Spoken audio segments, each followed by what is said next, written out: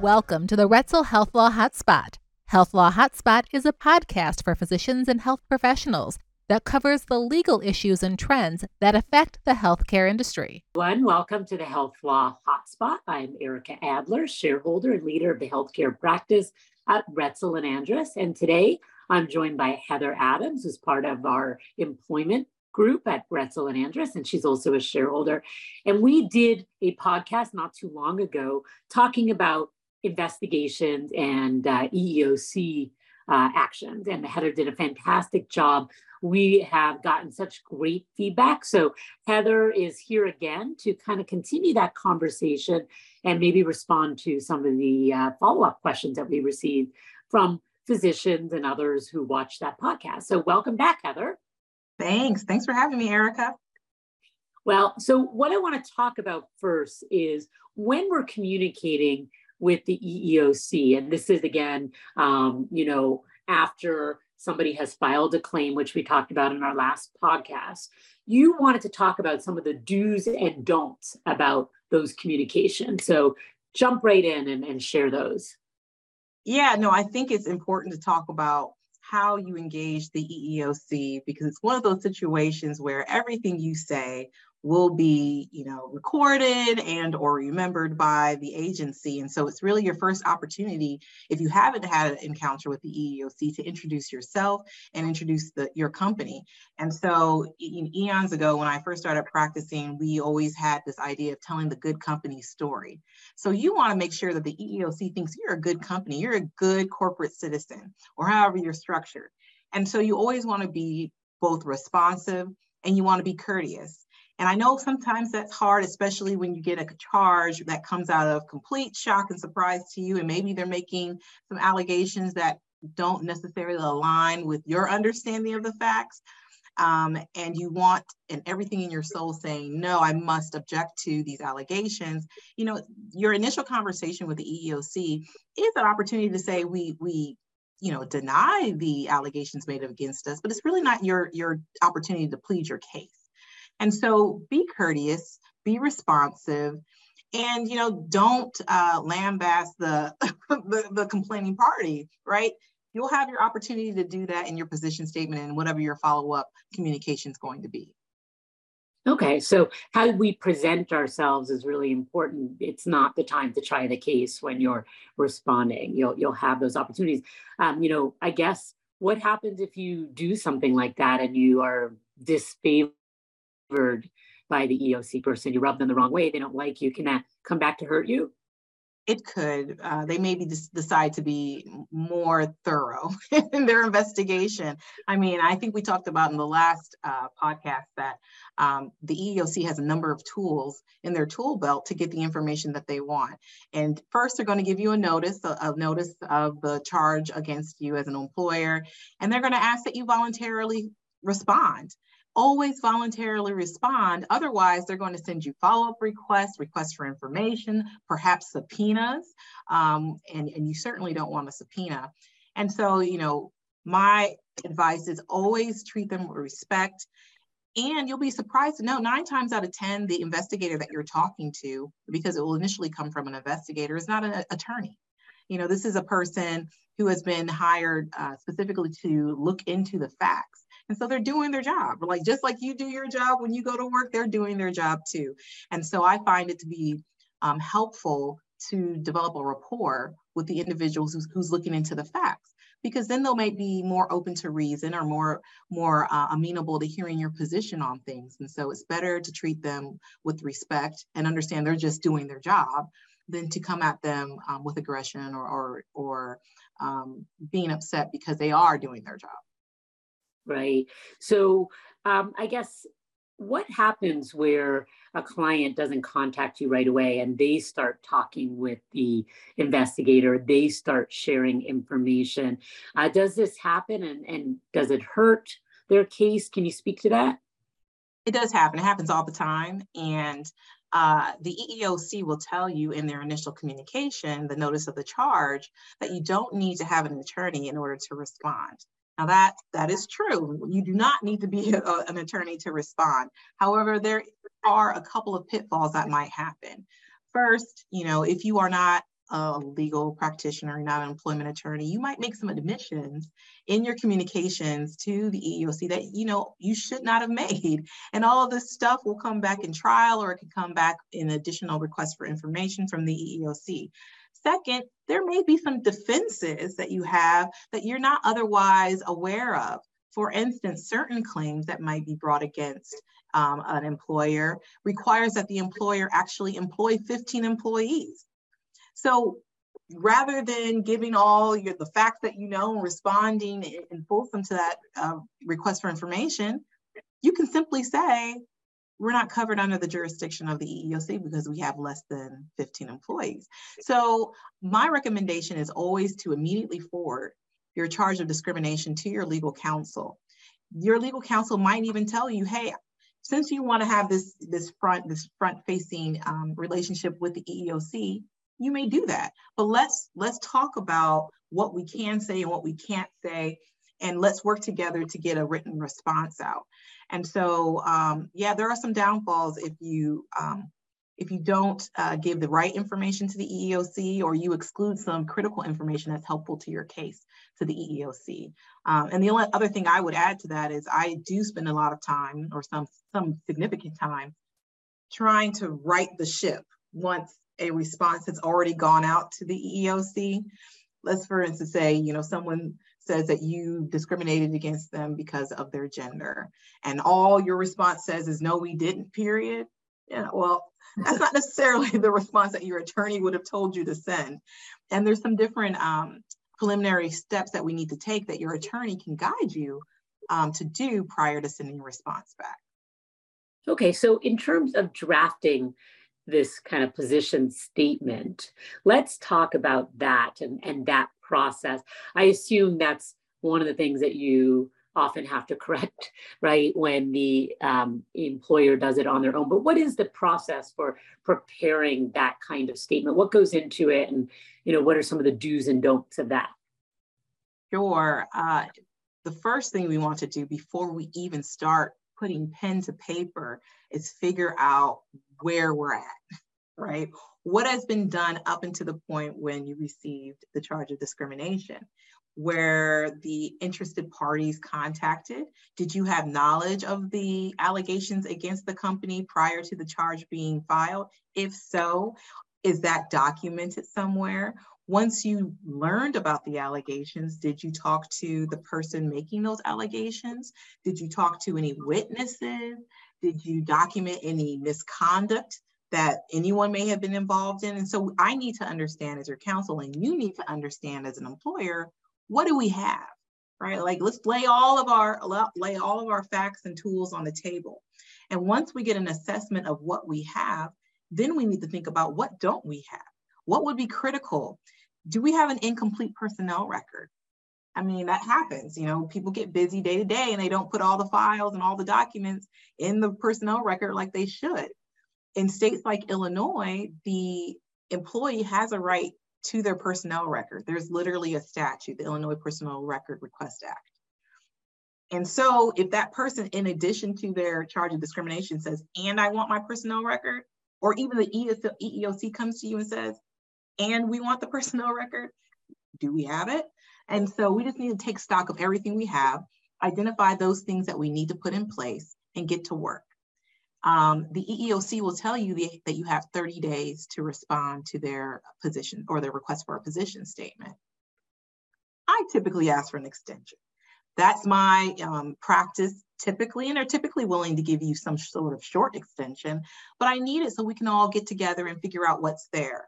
You're not going to provide your best response if it's a rushed response. And so we want to make sure that we've taken stock of everything. Once we do that, once we figure out what we don't have and we get it, then we can get to writing.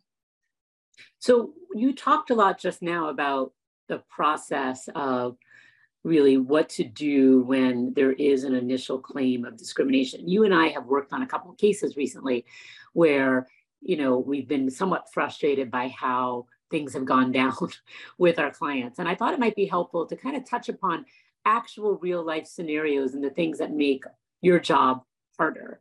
Okay, so let's talk about that. What are some of the things that you see employers doing wrong that, I don't want to use, I don't know, frustrate is the right word, but kind of make it harder for you to help them? Yeah, I like to think of them as opportunity areas. Some opportunity areas For where improvement. For improvement, exactly. Where employers can look at is, like we spoke about earlier, that initial process, right? You don't start collecting documents. You don't start following up on allegations of wrongdoing or policy violations only after you get the EEOC request. Like, that's the very last point that you want to have started this process. And so oftentimes I find that there has been an allegation made, and a person in a supervisor or managerial position just does not follow up on it. They say, oh, we knew this was an allegation. I talked to the person, we're good. That's not sufficient. The EEOC is going to ask, what steps did you take to investigate and to address the allegations contained in the charge? So that means if you're a manager and if you are the manager of managers, right, frontline managers, they need to know that if there's anything that might trigger, your antenna to go off, like, I've been treated differently, I haven't received the right pay, I feel like I'm being harassed in whatever respect, that should be an indication that not only should that person report it to HR if you have HR, and if you don't have HR, then that supervisor must take it up to whomever they report to. So if that's the, one of the managers or members of the organization, then that should be passed on. Second, you should also make sure that you follow up on the allegations. The worst thing you want is an employee who feels like they weren't heard. And that oftentimes is where the charges come from. So you've got this allegation. You may not have the answers then, but you have to tell that employee, thank you for sharing. We are going to take prompt investigation into your allegations. And then you start talking to the people who may have knowledge. You get written statements from those people. You do your complete and full investigation. And although you may not share the details of what your investigation found, you can go back to that employee and say something to the effect of, thank you for sharing. We've looked into your complaints. We either are taking corrective action that needs to be taken, or we were not able to substantiate your claims. But please let us know in the future if you feel like something like this has happened. So now we've closed the loop. We can't leave that loop open, because when you do, then you get a charge. If, for instance, a person makes a complaint against another employee, then we need to take whatever corrective action may be warranted in that case and make sure your personnel record reflects that. Okay, so talking to people in a timely manner and documenting it, even if you never have to address an EEOC claim, is really important, because it's hard to recreate. Plus, people you may need to talk to might not be working there anymore, or you might not be on good terms with them anymore.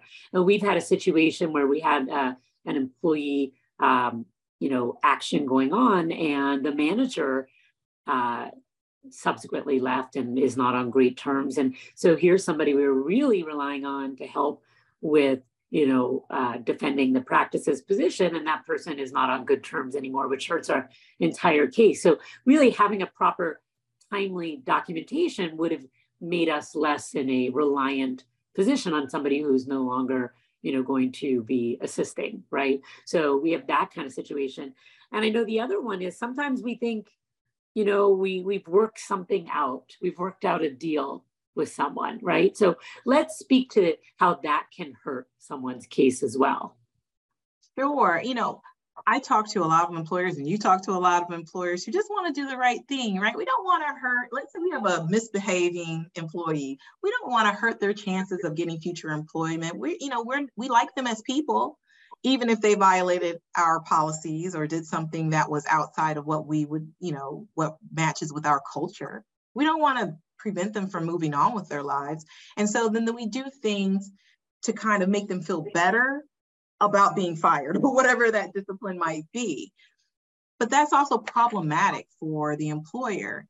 What's the saying? No good deed goes unpunished, right? When we don't properly document an individual's misconduct, when we don't object to an individual's request for unemployment insurance because we don't want to make it a hard time, even though technically under the rules they wouldn't get it for misconduct, then we're not helping our defense should that person come back and file an EEOC charge. Because that person's going to say, look, not only did they not put anything in my personnel record, like I have a stellar record, right? Mediocre employees become stellar employees at trial, right? That's going to be their argument. Not only did they not pad it, you gave me my unemployment insurance, even though you could have objected, but they didn't even object. If I was so bad, they would have had this document. Also, if you don't get anything in return, don't give it up. I know that sounds terrible, and I know we all want to be good people and it shouldn't be quid pro quo, but in the game of employment and mitigating your risk, it is. If you're not going to take some sort of step against an employee for violating your policies or, for whatever it is that they did, make sure you get something in return. And that should be a waiver of claims. If you are giving something up and you don't have a waiver of claims, then you don't have a deal until that is done. And so that employee can say, oh, sure, I'm not going to file an EEOC claim or sue or disparage you or go online and talk about how terrible people you are. But they didn't sign anything saying that they wouldn't do that. So you essentially have nothing. So don't give up something for nothing. Makes sense.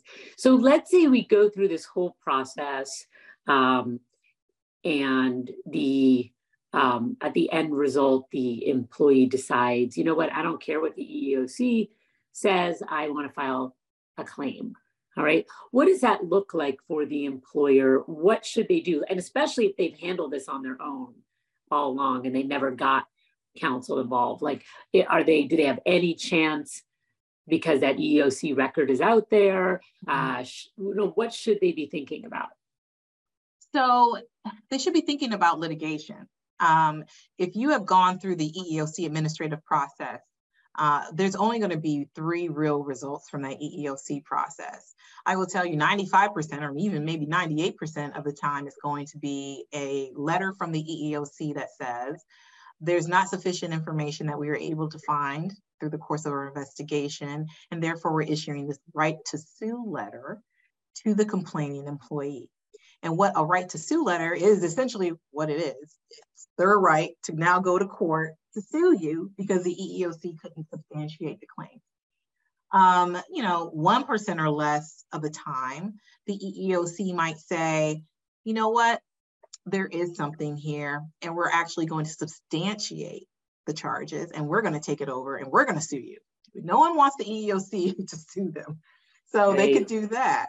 And then very few times, so I've had it happen once in my career where the EEOC will come back and say the claims are unsubstantiated. It's very rare. EEOC doesn't like to do that. We don't like to say, yeah, the employee has nothing. But once you get that right to sue letter, the employee goes to court, whether it's federal or state court, and they file a lawsuit. So now we're really in the ball game. And at this point, you really need to secure counsel if you haven't. And you should secure counsel as soon as that right to sue letter goes out. I mean, in a perfect world, you would have been talking to your counsel every step of this process. But since, if you're not, as soon as you get that right to sue letter, or you're waiting on a deliberation from the EEOC, you should be talking to counsel. Because once that lawsuit is filed, there's only a few ways that we can get that lawsuit out of the court system. So how much of the EEOC record is available and becomes the basis of the claims that are made? Are all those witness statements evidence in that case, and your position statement, even if it wasn't well done or it's not completed, is that it? Are you allowed to, is this an opportunity to correct the record also, or no? Well, virtually, I'll say most documents that are filed with the EEOC are available if you do a FOIA request, because they are a governmental entity, a federal governmental entity, so anyone can do a FOIA request once the case has been closed. So once they issue that right to sue letter, you can now go, the employee or you can go and file a FOIA request for the record. There are some things that may be redacted, but statements are certainly in there.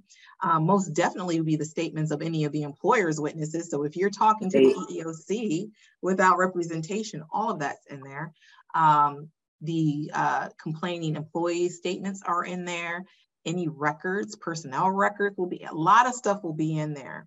And that could form the basis of the employee's initial discovery. And for those of you who aren't familiar with litigation, that is the fact-finding portion of litigation. And so any lawsuit will start out initially once, if we have a well-pled complaint, you will go into discovery where you can ask for information, you can do depositions, all that good stuff. So now the employee has, a little mini pile of information that they can comb through to see whether there's any admissions against interest in there, which means that if the employer said something that hurts them, they can't use the determination of the EEOC to prove their case. However, I've had judges bring that information in for whatever reason. You can't rely on the decision of another agency, but you certainly can rely on any of the facts that was assessed or any of the persuasive information that agency reviewed. And in that way, you can introduce the decision, but it's not ideal. So does a right to sue always end up in court, or if you have arbitration provisions in your agreement, could you end up in front of an arbitrator? So you should be in an arbitrator. I would argue, this is me, if I had an arbitration provision, I would try and resolve the matter before the arbitrator, before fully responding to the EEOC, if I could kick it out. If I could not kick it out, once the employee got the right to sue letter, then you could try and mediate it. You could try to arbitrate. I'm not a huge fan of arbitration because, it's kind of like the Wild West sometimes. It's like anything goes, anything comes in. The plus side to arbitration, however, is that you don't have a public record. So if an employee gets a right to sue letter and they file a lawsuit against you within a court, that filing is public. So you should know that. So anyone searching your company, if they're savvy enough to go on to, the federal district court's website, can find that filing. Arbitration, on the other hand, you can't really search in a database for that. Do you think that it'd be faster and less expensive to use the arbitration approach as compared to the litigation? Do you find that those are about the same? Or I usually, in other types of matters, find it faster and less expensive to do, things that go, I'm not a litigator, but the items that go through arbitration, usually turn out that way. It doesn't take 5 years where in the court system it could, right? So I don't know, what's your thought on that? It depends on the matter. It depends on the issues. It depends on the complexity. If it's a single plaintiff, run-of-the-mill type of facts pattern, I was fired because I'm a woman, something like that.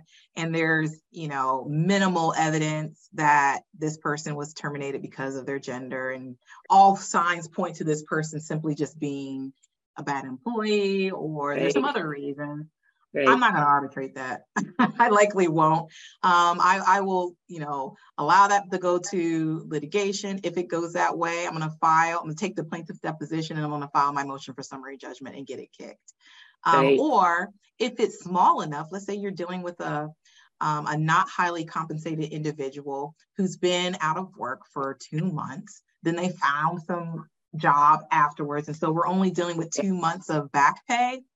I likely will tell the employer I'm working with, just pay the back pay because it's going to be substantially less than legal fees. Right. We've gotten cases kicked for $2,000 or less. Right. So if we can settle it, we'll settle it. Right. If it can't be settled and it's super quick, fast, easy, sure.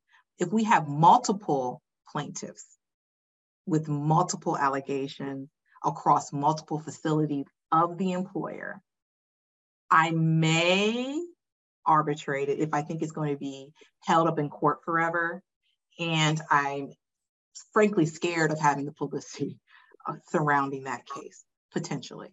But I haven't been pushed into that type of position outside of wage and hour, which the EEOC doesn't cover. So I typically don't arbitrate my employment claims. So I like the topic of settlement. And, as I mentioned, I'm not a litigator, but I work very hard. I'm probably the first line of defense when my clients have disputes going on with their employees, whether they're leaving, they're hinting that there's an issue. I'm always like, what's it going to cost you to get rid of this and get a separation agreement signed? So probably 3/4 of the things, that could come to you don't, because I'm like, just pay it. Like, it's more money than you wanted to pay, but it's a lot less money than what you could pay, right? Yes. So settlement is great. And, a lot of people feel very indignant about settling because they feel they didn't do anything wrong, and they're being held hostage, or God, what's the other word I'm thinking of? They're just being forced to pay to make something go away where they didn't do anything wrong, right? But it costs a lot of money to be righteous, right? So settlement can be hard to swallow, but at the end of the day, it's usually the better answer from a business perspective. That's my view. Do you agree with that?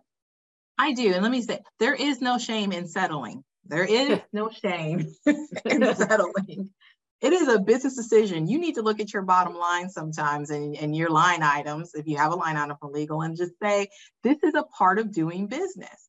The one thing about the American legal system is that you don't have to prove anything before you file a lawsuit, right? Like, you can know you have no claim and still file a lawsuit.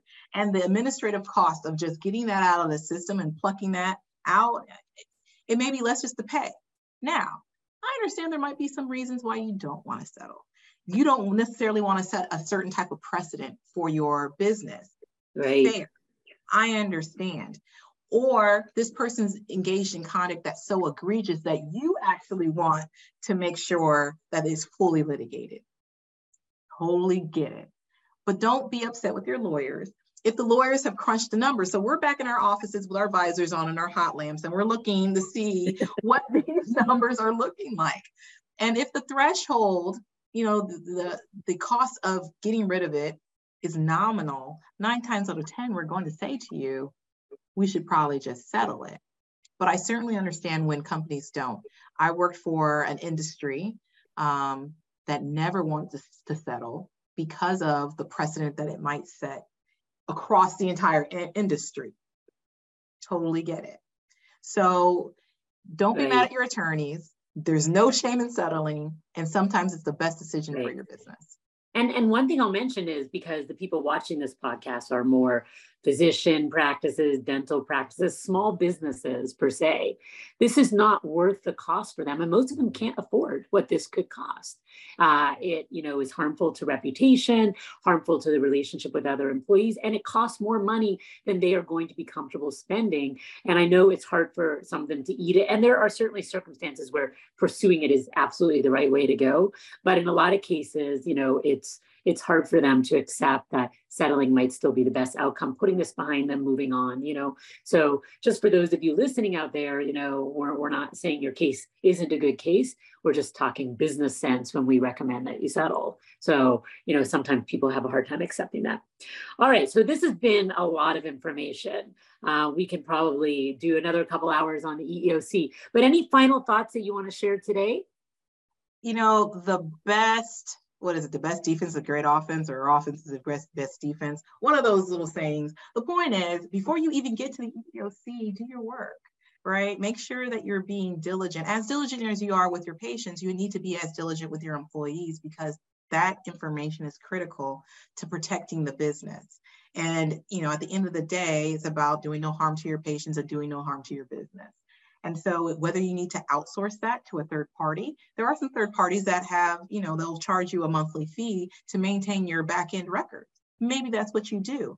If you have enough staff, maybe you just get an HR person in there. But whatever it is that you do, make sure that you protect your documents and you protect the integrity of your personnel records and the way you manage staff.